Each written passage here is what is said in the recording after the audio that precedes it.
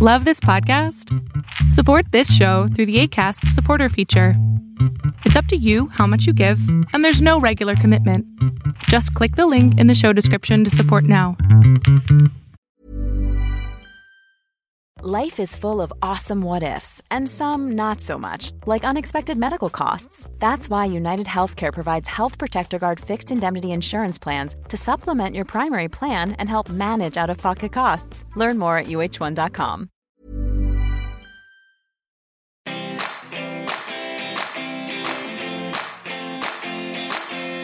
Welcome to the Healthy Gut Podcast with Rebecca Coombs, the place where you can learn how to achieve a happy, healthy gut. Here's what's coming up on today's show. Welcome to episode 17 of the Healthy Gut Podcast, and today I'm joined by Kyrstie Barcak, who is the founder of afreshlegacy.com and creator of the Kitchen Garden Box. She inspires and helps families to start their own vegetable garden and experience the benefits of fresh food. She believes that anyone can grow at least one vegetable or herb at home and have a positive impact on family time and the creation of good food habits. Her first book, Grow Just One Thing, The First Step in a Fresh Food Journey, was published in March 2016.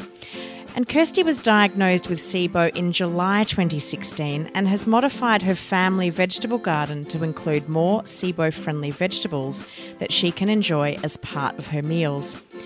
Kyrstie and I talk all about that journey. She was already eating an incredibly healthy and varied diet. Yet when she got her SIBO diagnosis, she found it quite confronting that vegetables that she had once eaten with abundance had to be taken off the list for the moment. And that was quite challenging for her. We also talk about the lifestyle and the mindset component that she needed to address in order to regain her health, and how she did that, and also how she managed this condition when she is a busy working woman who's also a mother running a very busy household, and how she had to learn to take time for herself.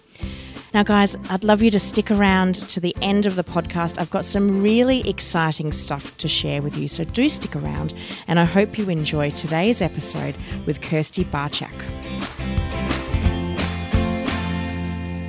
Welcome to the show, Kyrstie Barcak. It's lovely to have you here. Hi, Rebecca. Thanks for having me. That's my pleasure. Now, I'd love to get straight into your story. And we met each other, over a year ago now. And we did a business course together where we got the opportunity to meet. I just absolutely love your business so much. It's just such a gorgeous thing to do, helping people learn how to plant and grow their own veg. And it was actually through our connection at this business course, KPI, that we did, that you started to learn a little bit more about SIBO. So over to you to tell me or our listeners about your journey to date and your own personal experience with SIBO. Sure. Okay. That's exactly right. I think if I hadn't have met you, I'd probably still be trying to work out what the heck was wrong with me. So I've had digestive issues for as long as I can remember. So as a baby, I was dairy intolerant, and had eczema as well as a child, quite severely. So from a young age, my mum experimented with various non-dairy milks for me, and at a stage during my childhood, I was able to reintroduce milk. But then when I started working and was in a high-pressure job, I started to get a lot of digestive issues reoccurring. And over the years, I've worked out what the triggers were to some degree and have modified my diet accordingly. But just suffered on and off with bloating, pains in the stomach, eczema reoccurring. And then this year I've also suffered from rosacea and really sore joints and some tingling in my arms, particularly. That's caused me a lot of problems. So I've had multiple tests at doctors to try to find out what different symptoms were related to, and they always came back to say there was nothing wrong with me and no issues with my health. And I clearly knew there was something radically wrong. for me, things got worse after the birth of my second son. My health kind of suffered from that point on.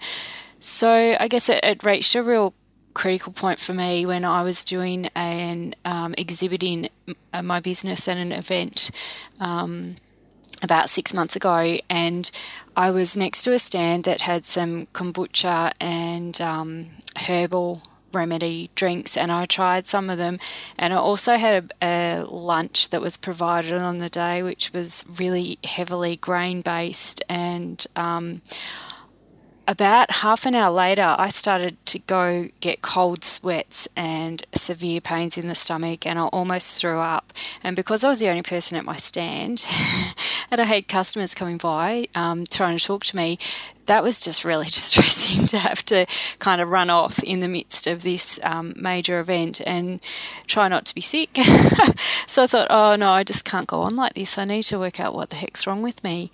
And I'd been talking to or listening to your story, I guess, as part of the course that we were doing, and hearing bits and pieces from you. And I thought, oh, you know, some of those things are what I've experiencing. So I started to do some reading on the SIBO website, and I did the online test, and that came up saying that it was highly likely I could have SIBO and I should see a practitioner. So I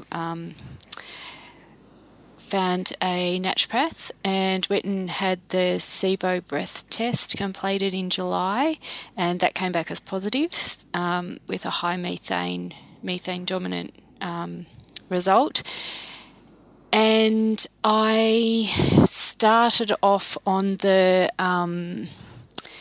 biphasic diet, and I did that for about 12 weeks, and I just found that incredibly difficult to be so restricted in my diet, because my whole life, my business is around food, and I'm a recipe developer, so I'm constantly cooking and creating new things, and this was, to me, was just like running into a massive brick wall, and I just found it extraordinarily stressful. And but I thought, you know what, our diet is overall really healthy.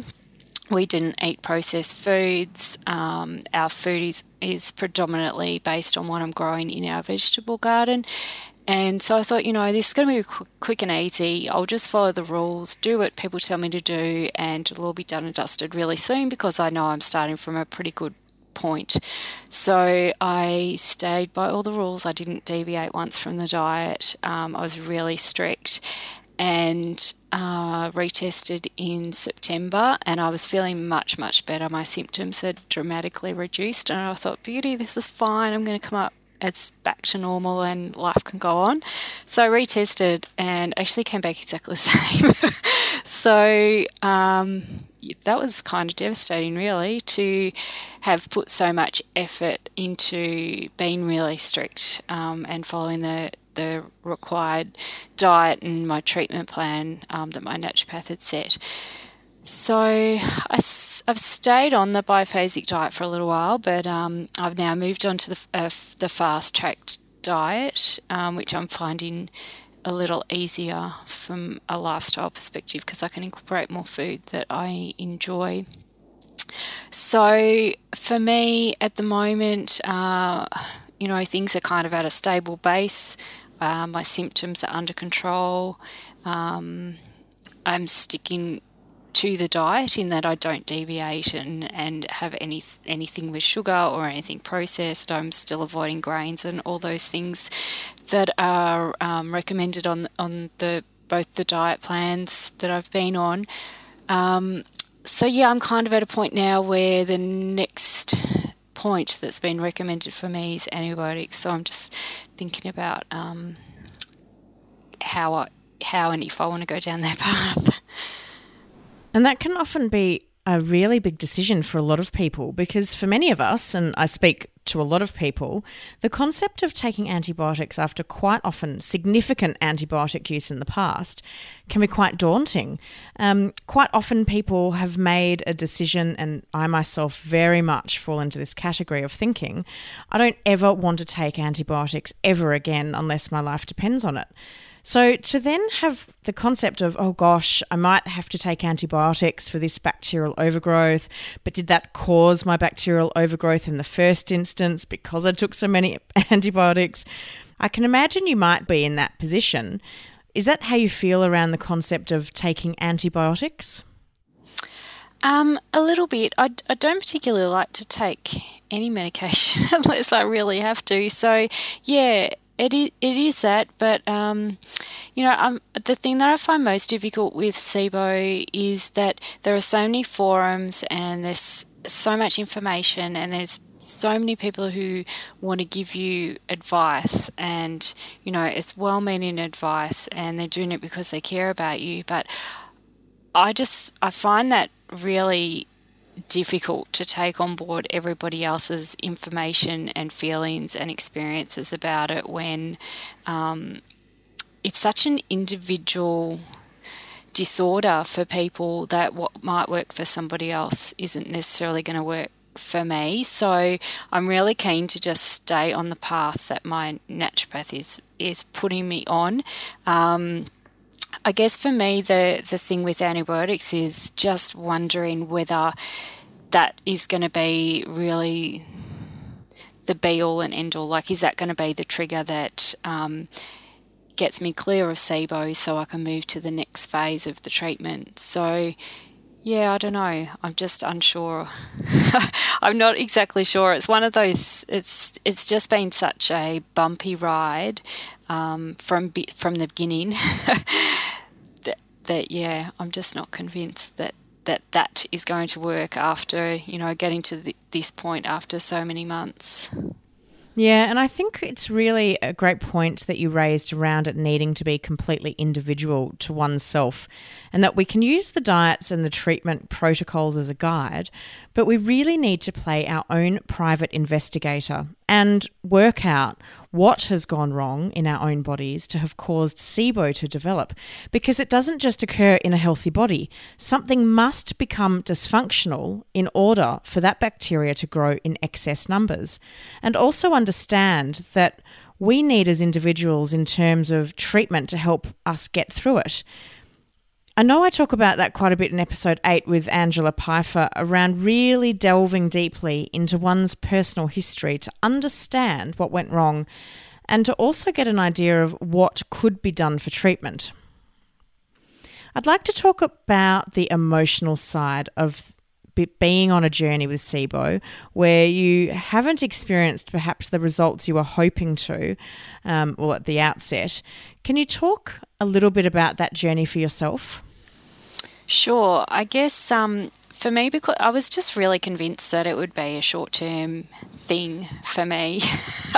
Yeah, I kind of set myself aside to think, we eat well, and so this can't be that bad for me. I really can't have it severely as what I'm sure lots of people do because, we follow a pretty good diet. So I thought, a few tweaks here and there and pretty quickly this thing will be under control and I can move on.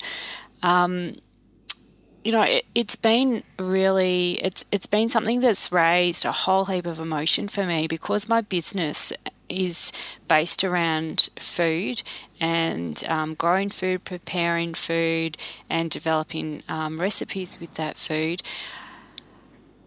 It's been a thing of great frustration and also real anger for me. It's really raised all these emotions that I wasn't expecting to come to the surface. So it's been a really rocky, bumpy ride, because it's impacted our lifestyle significantly. Just as one example, every Sunday afternoon our family has had snacks on the deck, we call it, for the last number of years. So at 4 o'clock, no matter what everybody is doing, we all come together on the deck and we have cheese and we have rice crackers, and I made dips, and we might have some smoked trout if it's a special weekend or something. But we get together and we chat about the week that's coming, and we just spend a really nice the rest of the day and the evening relaxing together. And it's all based around this beautiful food that we have out there. Might be nuts and dried fruit and whatever else we have around. So when I was diagnosed with SIBO, I couldn't eat anything on that plate, not one single thing. And for the first 2 weeks, my kids and my husband were outside as part of our regular Sunday on the deck. I couldn't even go outside. Like, I could not go and sit out there and watch them eat the beautiful snacks. And I just didn't feel like I could participate. I just found it so stressful and, just really upsetting. So that was a really hard time to have to,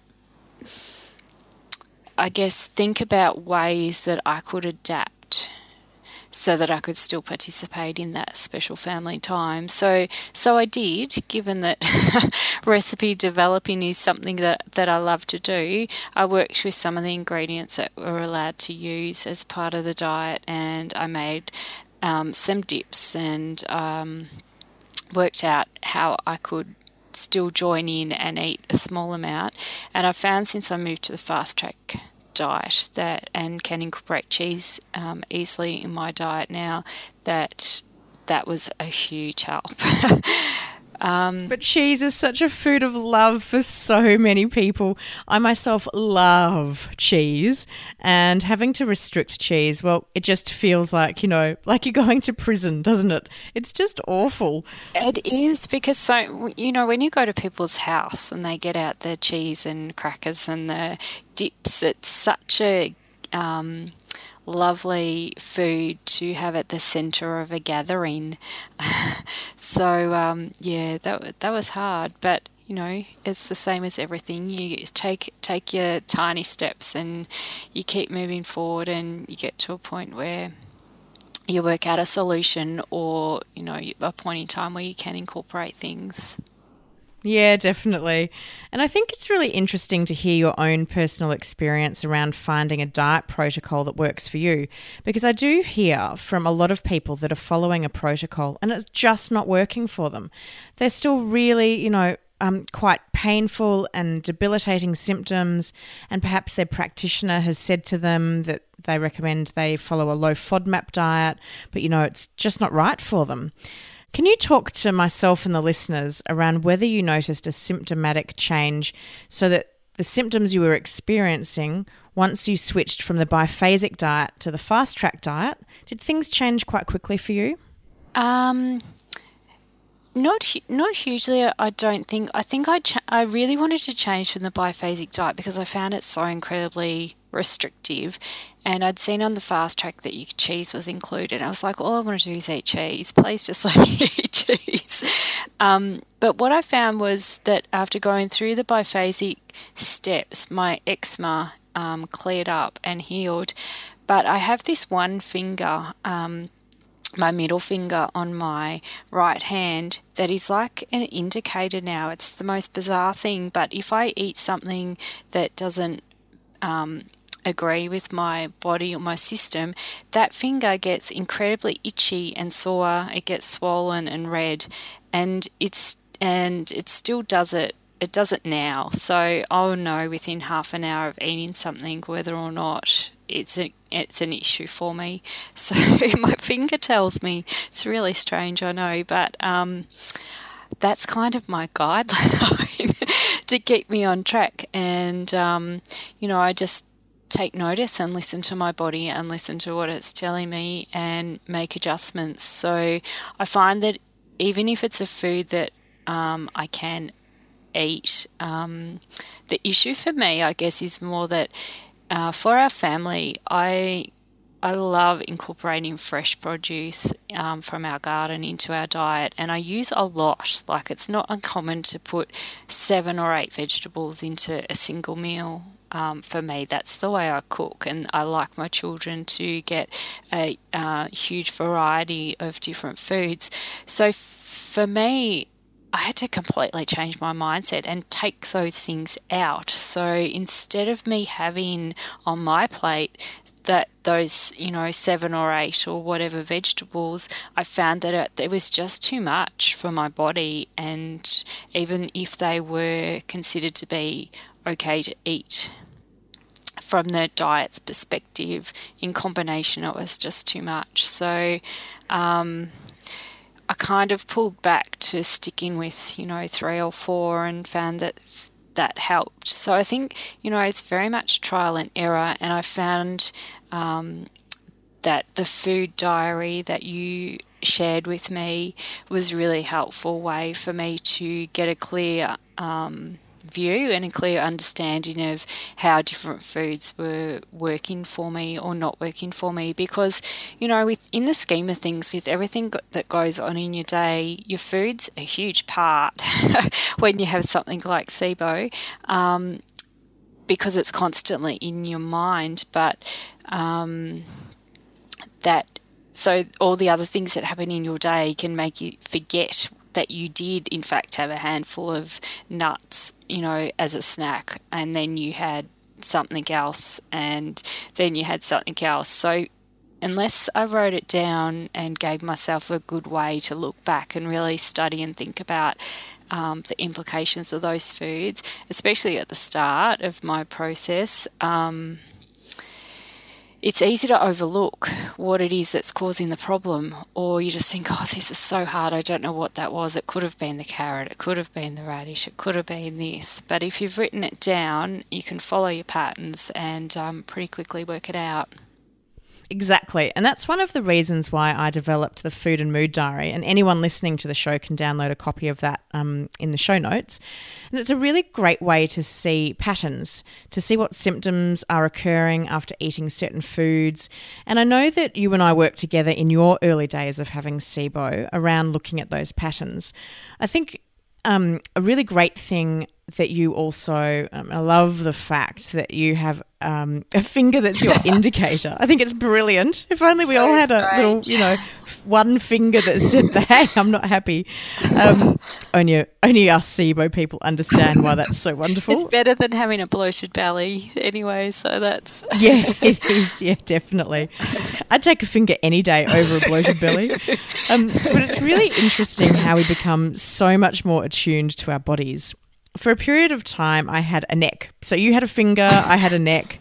And if I, as I was reintroducing foods, coming off or going onto a more relaxed version of the biphasic diet, the back of my neck was my indicator for foods that were perhaps just a little bit too much.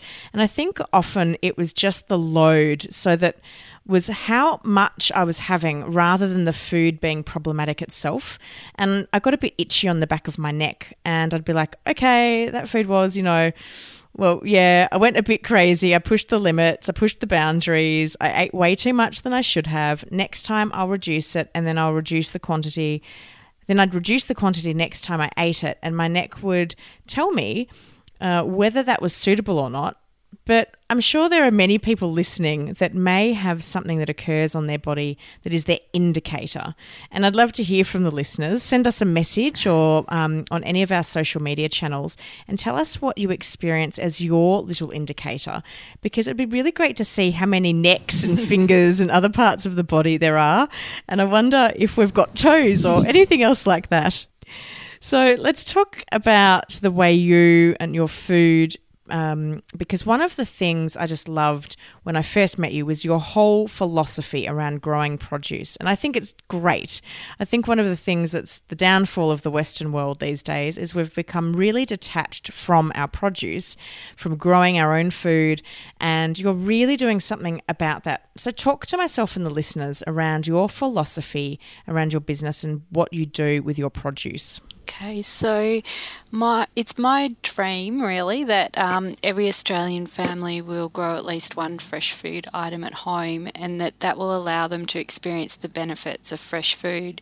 So everything around my business, from my website to the content that I create there, and the free information I provide to people, as well as my products, is all based around helping people to take that step, to start their vegetable garden, to get their kids involved in the process, and to start to develop some healthy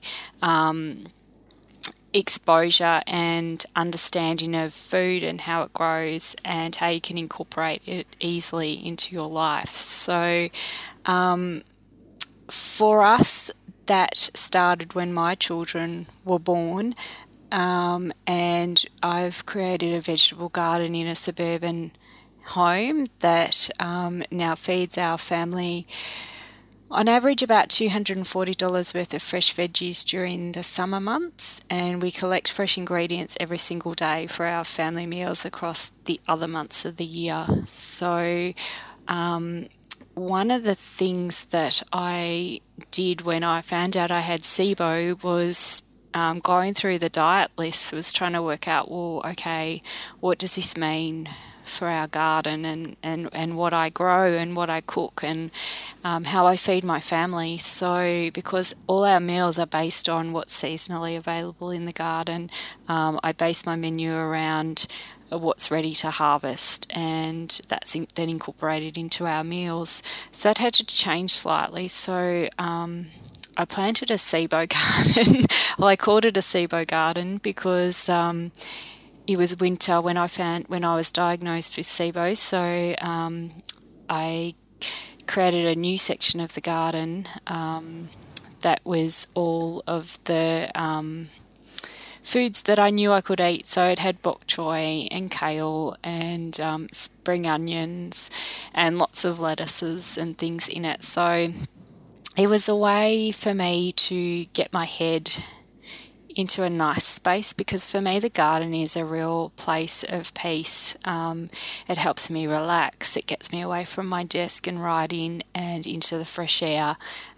It's a connection time for our family, because the kids being involved in the process means that they're really connected to the food that we eat. So the food that comes inside, they've helped to grow, and our meals are a celebration in one sense, in that, you know, we're saying we're eating the carrots tonight that my little boy grew. So, you know, everyone's excited about what we're doing with those carrots tonight. So, you know, creating that new space in the garden was, I guess, a mental thing for me to start to focus on how I would be changing what it was that was going into our meals slightly.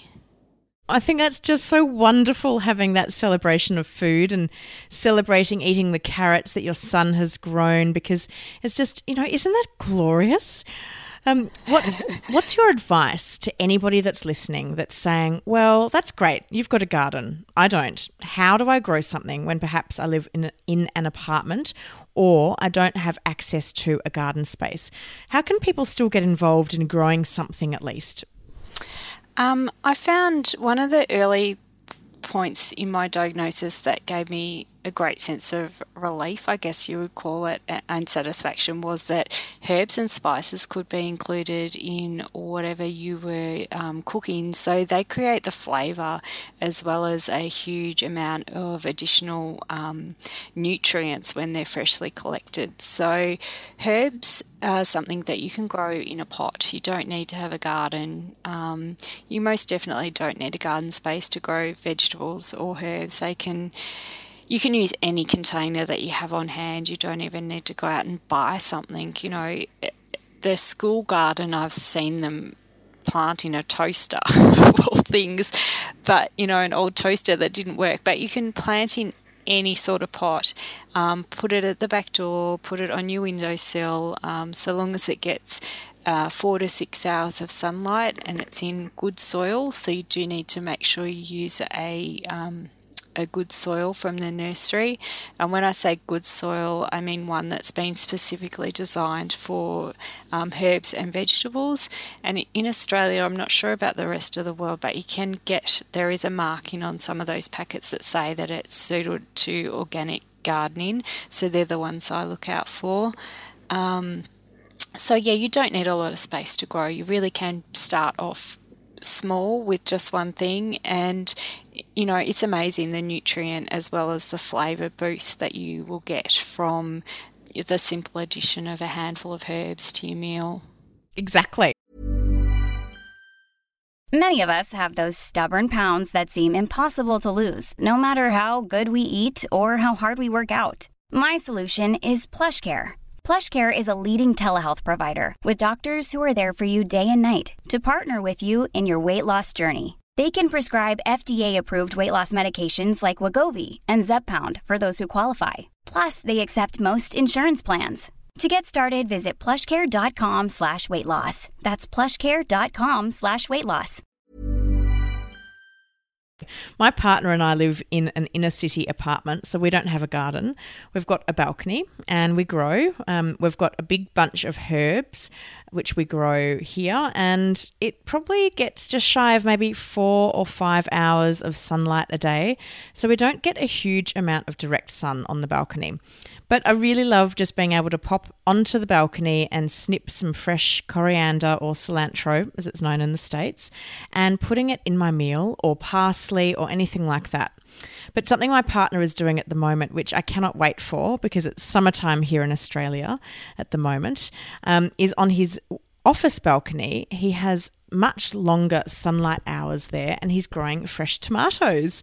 So we're about to have this abundance of tomatoes, this huge tomato crop, which I'm really excited about. And then something just joyous around seeing something grow that you've grown with your own hands. And I'd like to talk about that with you. You mentioned before taking time out of a busy or stressful day and going and standing outside and reconnecting and looking at what you're growing. I think it's really important, and one of the 5 key pillars to health, which I talk about in episode 1 of the podcast, is about being mindful and also looking at your lifestyle and looking at how you can de-stress and reconnect with your body, reconnect with nature. Because when we're chronically ill and in pain and we're feeling really sick, and we can very, very easily focus on the negative things, the pain, the things we can't do. So I'd love for you to just talk to the listeners around the impact that going out and looking at your SIBO garden, what that had on you psychologically going through this treatment. Sure. I think for me, one of the big challenges I realised was that my breakfast and my lunch were really quick activities. So I spent a lot of time planning our family evening meals and making sure that as a family I was presenting something at the table that was really healthy and a beautiful way to get together at the end of the day. But my lunch particularly was a complete another story. I would usually eat it really quickly, probably at my computer or at 3 o'clock at the kitchen bench once I realised that, oh my gosh, I have to go get the kids in 15 minutes and I haven't even had lunch yet. So one of the things the garden does for me now is I plan to have lunch, which is a new thing for me, and I don't sit at the computer anymore. I choose a spot to sit, so that's often outside in the garden or at a table outside, but I'll go out to the garden first and I'll collect the ingredients that I'm going to add to my lunch. And I always have lettuce growing in my garden all year round. We're lucky enough in our climate to be able to do that. So usually lettuce is part of my lunch just because I always have it on hand. So I'll go out to the garden and I'll collect what I'm going to be using, and then because I'm doing, that process, I'm thinking about, well, what am I going to make? And I'm not rushing that process anymore, whereas before I might have grabbed a piece of sourdough and chucked a bit of tomato on, or a piece of ham or a slice of cheese or something, whereas now I'll make a proper lunch. I'll always make sure our dinner has leftovers that I can eat, and then I can make a salad to accompany it. So the garden is giving me a different process and changing the way my day's structured now, so that it's more focused on that food process and eating, and just sitting and enjoying that 5 minutes and savouring what it is that you're about to eat and thinking about it and being thankful for it because you've watched it grow and I've looked after it and I've watched its progress. I've planted my garden from seed, so it's not a short process. It's something that's taken time and patience and care. So it's a nice process. I was really concerned about time prior to all this happening and focusing on what I could possibly get done in those school hours in this limited time that I had to work. But, I just had to take a step back and realise that it was making me sick and I was not going to get better unless I started to really slow down, focus on my food and my digestion and let my body do its work rather than continuously just trying to drive forward, I guess, or cram in as much as I possibly could. It wasn't doing me any favours and things had to change. So that's one of the ways I've changed things. I am just so thrilled to hear you talk about this and talking in a way, because I remember when you first got your diagnosis and we spent many times chatting about it, and one of the things you used to say is, but I'm too busy. I don't have time to make time for myself for lunch, Rebecca. I've got to eat on the go. I've got so much to do. I can't fit everything into my day when the kids are at school and I've got to be quick. And it's just so interesting for me to hear the journey that you've gone on around realising that sometimes you just need to slow down and allow your body to heal. And what a great metaphor around that growing your produce takes time and patience, and so does regaining our health. Yeah, thank you. It has been a challenge to let go of that busy mindset. But I've just had to stand back and say, well, if I have one less blog post up per week, that's something I've imposed on myself, that I think I should have a certain amount of content available for people to have access to and things that I'm looking to achieve. But, realistically, if I don't have my health, I'm not going to achieve anything. And I really can't help anybody, particularly my family, if I'm not well. So, it was really important to refocus and let go, just let go of something. And I think sometimes as women, we can often be our own worst enemies. We feel the need to often, well, not all women, but we feel the need to be doing everything. And I often say to some of my clients who are mums that if mum in the house isn't well, then how can the house be well? Because we are still such a central point in the running of the house. So I'm just so excited to hear that journey that you've gone on, and kudos to you for making changes that you've needed to make to support your body to be on a path towards health and wellness. So yay for you.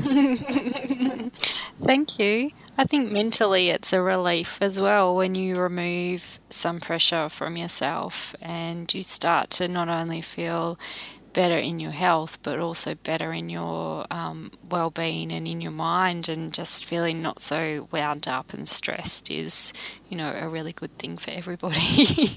It is. One thing I remember we talked about in the early days was around the seasonality of food, and one food that is on the biphasic diet that you eat from the beginning is tomatoes. And I remember having a conversation with you where you were like, no, I don't eat tomatoes in the winter. They're not a winter food. They're a summer food. Mm-hmm. Why is it important for us to be looking at the seasonality of our food and eating food when it's in season rather than food that's been sitting in a deep freeze somewhere or has come from the other side of the world? Predominantly, for me, it's taste, and it's about having food that doesn't have the food miles and doesn't have all the excess that goes around those food miles, around the storage and the transport. But it's also about the nutritional value of the food, because studies have shown that tomatoes that are harvested green, which is what happens when they have to be transported long distances and they have to have a shelf life in a store before the customer buys it and takes it home and sits it on their own bench for a week, they have to be harvested green. They have 31% less vitamin C than those that are allowed to ripen on the vine. And it's the same with all vegetables and all herbs. So green peas, for example, lose 51% of their ascorbic acid within 48 hours of being harvested. So for me, something's in season when it's in my garden and I've picked it and I eat it straight away. That's when it's at its highest nutritional peak, and it's the most flavoursome at that time. It's supposed to grow then. That's, the conditions around that particular food are right for that food at that time. So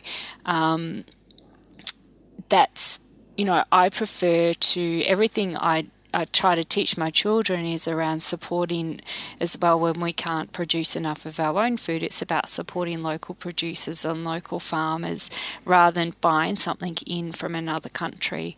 I would like to support our own area and our own regions. So that's a really important thing for me morally. I've got strong feelings about that. So when I found out I had SIBO and I could eat tomatoes, I was like, okay, I love tomatoes. That's fantastic. But how? Like I had to actually force myself to eat tomatoes, and I did have to get over that stumbling block, because I thought, well, if I don't eat tomato that's out of season now, this was in the middle of winter for us, what am I going to eat? All the main foods on the list that were suitable for eating were summer-based foods. So one of the reasons I planted the SIBO garden was obviously to incorporate some of the winter-based foods as well, but I kind of had to give up a little bit on my strong beliefs and say, you know what, you need to eat and just get over it, and you need to get some nutrients into your body, whether they're coming at the right time from the right place.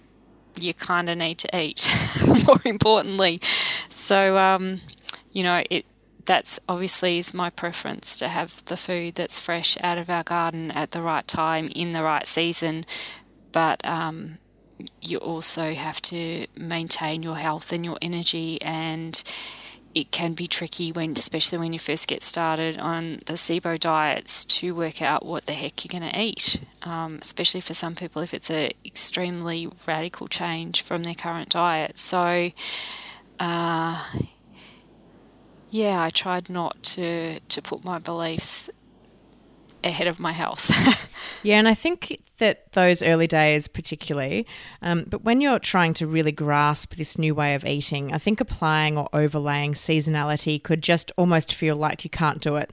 And I think the first step is eating the foods that are going to help you feel a bit better and help reduce your symptoms, because the diet component really is used for symptom control. And then looking at, like what you did, the foods that perhaps you could grow and you could connect with, and then bringing that into your diet at a later point. It can be so overwhelming in those early days. What has your SIBO diagnosis and subsequent treatment had? What impact has that had on your family and your kids as well? Has it changed the way you do things as a family or look at food, or even the way in particular you've talked a little bit around how you've really worked on making time for yourself? Have there been any other positive impacts with this condition? The strange thing is that because I was unwell for so many years and nobody could tell me what the problem was, my son in the last year and a half, my eldest son, he's 8, he's been complaining about having a sore stomach on and off. So what I decided to do was to try to investigate, and we have already previously been to the doctors, had numerous tests, and they also all came back as he's fine, he doesn't have any issues or celiac indicators or anything like that, he's okay. So I thought, no, you know what, I'm in my 40s, my son's 8, there is no way on this earth I'm going to make him go on the journey that I've been on and felt so unwell for so many years. So I took him to see the naturopath that I'd started seeing, and he had a blood test to look at his immune response to different foods, and we found out that his egg, dairy and all wheats and gluten intolerance. So it was a real relief for me to find out what it was that was causing his discomfort and to be able to immediately rectify it. So I'm mentioning it because it was kind of easier at that point in time to incorporate all our food then under a mix of his requirements and my requirements. So yes, our family diet changed because, we used to eat pasta once a fortnight, and I would make a quiche or frittatas or baking for the kids every day for their school lunches, and that was making my son unwell. So that test and my results have meant that so I'm not making 3 meals, 3 variations of meals for my family every day for every meal. We've all changed the way we eat. So we've pretty much removed most flours and glutens and grains from our overall home. So I went through the pantry and I just took everything out, and I just made these big boxes and sent them off to a friend's house and said, here you go. And it was all beautiful, organic, high quality flours and grains and lentils and gorgeous things. And I was just like, no, we're not having these in our house anymore. We don't need to use them. So they all went out the door. So for us, things have been simplified. If you want to cut it down to the basics, we've gone back to just very plain, simple foods that are based around the vegetables or ingredients that are available from the garden at the moment, and usually a protein or a fish. We don't tend to have so many vegetarian meals now because of our inability to have the egg for my son, and also for me because I also have an issue with egg. So yeah, it has changed, but everybody's come on board because I don't have time to make 3 meals a day for everybody. Fair enough. And what's been the reaction with your kids? How have they? What have they thought about this change to the way that the whole house is eating? My eldest son, who was diagnosed with the intolerances, he's been really amazing. He's just quickly adapted and he's completely unfazed by it because he feels better. He has no more pains in the stomach. He doesn't come home looking washed out at the end of the day after school because he's been concentrating so hard on trying to hear the teacher but not be distracted by his stomach pains. So, for him, it's fantastic, and he's had the opportunity to test all these new treats, and I've let him, in the past I would have said, don't waste that food. Even if the kids didn't like it, I was more inclined to say, no, eat it, it's good food, and that's what I've got for you to eat. We went through this whole process with him where he was allowed to just try all these new things and see if he liked them, and if he didn't like them, he didn't have to eat them, and we wouldn't use that as a substitute snack or whatever it was we were trying to work out at the time. So, he found it quite exciting, I think. The rest of the family, my husband's actually been surprisingly good with it. I thought that he would struggle with it more, but he's saying that he actually feels much better with the change in the slight modifications in the diet as well. Sometimes I'll have eggs in the fridge so he can have egg on toast or whatever in the morning if he feels like it, but the rest of the family kind of has their own thing. So yeah, I think it's been a positive thing for everybody. And my little boy, we haven't bothered testing, but he's never wanted to eat egg. He's always refused to eat egg, so I'm assuming that he also has the same intolerance to egg, but he was always been clever enough to know that and always refused it. So he just doesn't get them now either. So they're just, some things just smooth out in the wash, I guess. How interesting. What a positive impact this has had on the whole family. And it's not just yourself who's feeling better, but your son is feeling better as well. And that just, to me, makes me so happy. And I think that if we can get our young people, our kids and our younger adults getting well quicker, then they're not likely to end up like us older people who have been chronically unwell for a long time. And it can take us some time to get over SIBO and other conditions that we have. In terms of knowing when the right season is for food, how can people find out when food is in season and when they should be eating it? In terms of growing it, on my website, you can find a free seasonal planting guide. So it's divided up by season. It tells you what you can plant for each season. So you can find that out of freshlegacy.net under the menu item Helpful Resources. And then on the homepage, there's also a number of posts that talk to you about getting your garden started. So for me, I know something's in season because it's ready to harvest in my garden. That's my primary indicator. You can tell by what's in season in the stores. In Australia, stores need to label whether an ingredient has come from overseas or not, as in a fresh food produce item.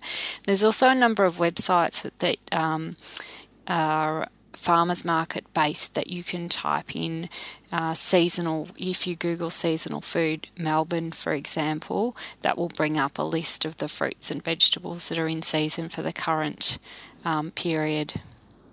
And you can change that away from Melbourne to other areas if you're not in Melbourne, obviously. And I've got those links in the show notes, and I believe that we've got the seasonal guide that we can link to all listeners. It's based on the Australian season. So if you are in the Northern Hemisphere, I don't know, does your seasonal guide list by month? No, it doesn't. It's just by season. So it just says, yeah. Oh, okay. So it doesn't matter where you are in the world because we have a lot of listeners in the Northern Hemisphere. Then you can just use based on your seasons. And if people want to connect with you, you have given them your website. But how else can people connect with you? So you can find me on all social media as A Fresh Legacy. So Facebook, Instagram is where I mostly hang out. Probably Instagram is my favourite piece, but otherwise my email details you can find also via freshlegacy.net. Wonderful. And if anybody wants to see the beautiful produce coming out of your gardens, then Instagram is the place to go. I'm often looking at your Instagram feed thinking that it looks so lovely and I just need some space so I can grow a few more things. Oh, you're doing well if you've got your balcony going. That's a great start.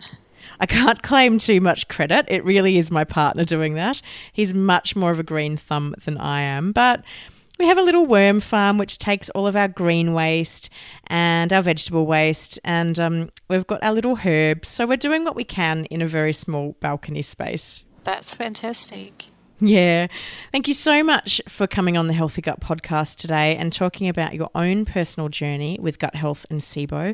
And I think it's just great to hear a story of turning a condition like SIBO into a positive, growing your own food, reconnecting with making some time for yourself. And I just thoroughly love the concept of celebrating food that you and your kids are growing and having that family time on a Sunday afternoon to sit down and just reconnect with each other. And you know what? I'm going to go and implement that myself. I think that is just such a great thing to do. So turn off the devices, turn off the laptop and the iPad and sit down and actually have a conversation. Thanks so much for sharing and coming on the show. Thanks, Rebecca. Thanks for having me.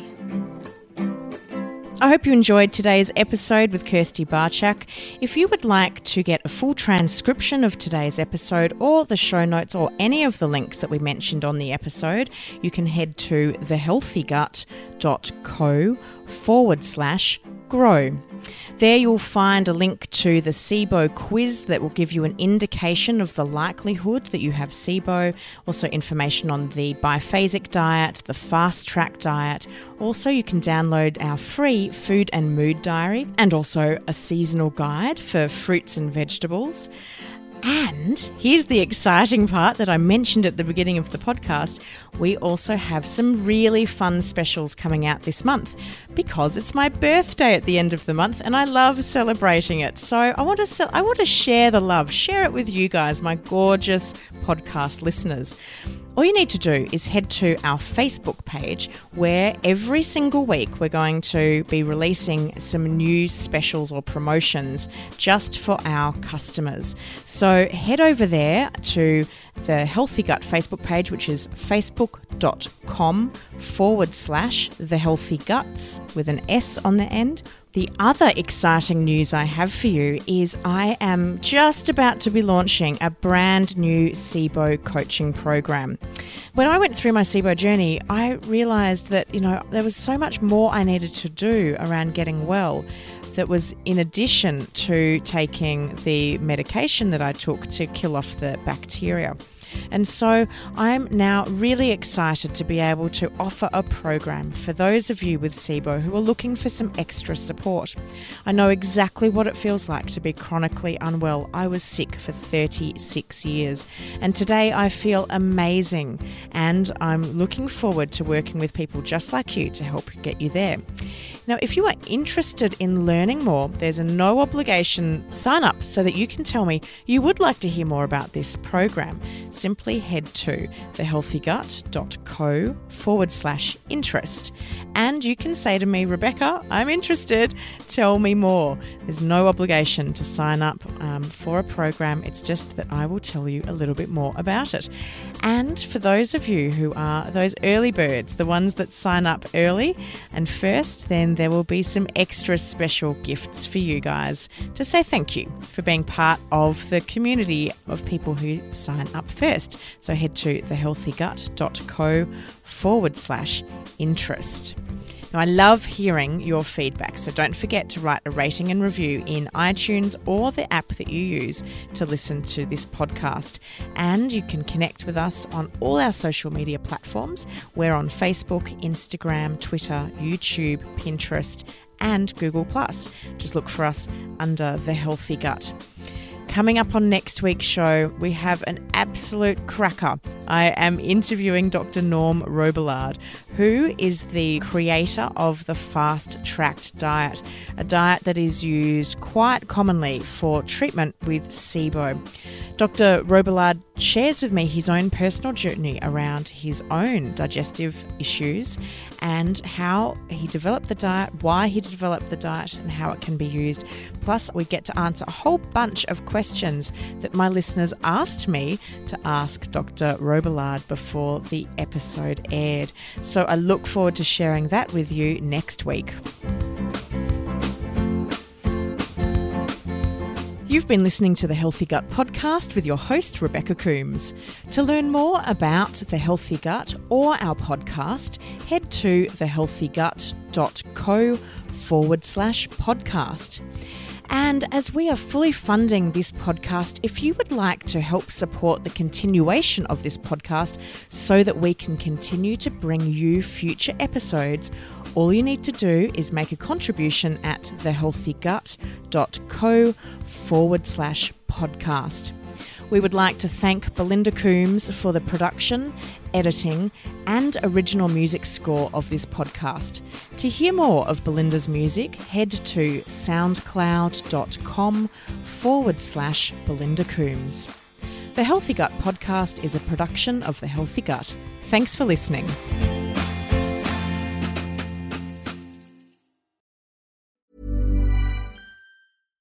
When you make decisions for your company, you look for the no-brainers. And if you have a lot of mailing to do, Stamps.com is the ultimate no-brainer. It streamlines your processes to make your business more efficient, which makes you less busy. Mail checks, invoices, legal documents, and everything you need to keep your business running with Stamps.com. Seamlessly connect with every major marketplace and shopping cart. Schedule package pickups and see your cheapest and fastest shipping options from different carriers, with rates up to 89% off USPS and UPS rates. And with the Stamps.com mobile app, you can take care of mailing and shipping wherever you are. Make the same no-brainer decision as over 1 million other businesses with Stamps.com. Sign up with Code PROGRAM for a 4-week trial, plus free postage and a free digital scale. No long-term commitments or contracts. That's Stamps.com. Code PROGRAM.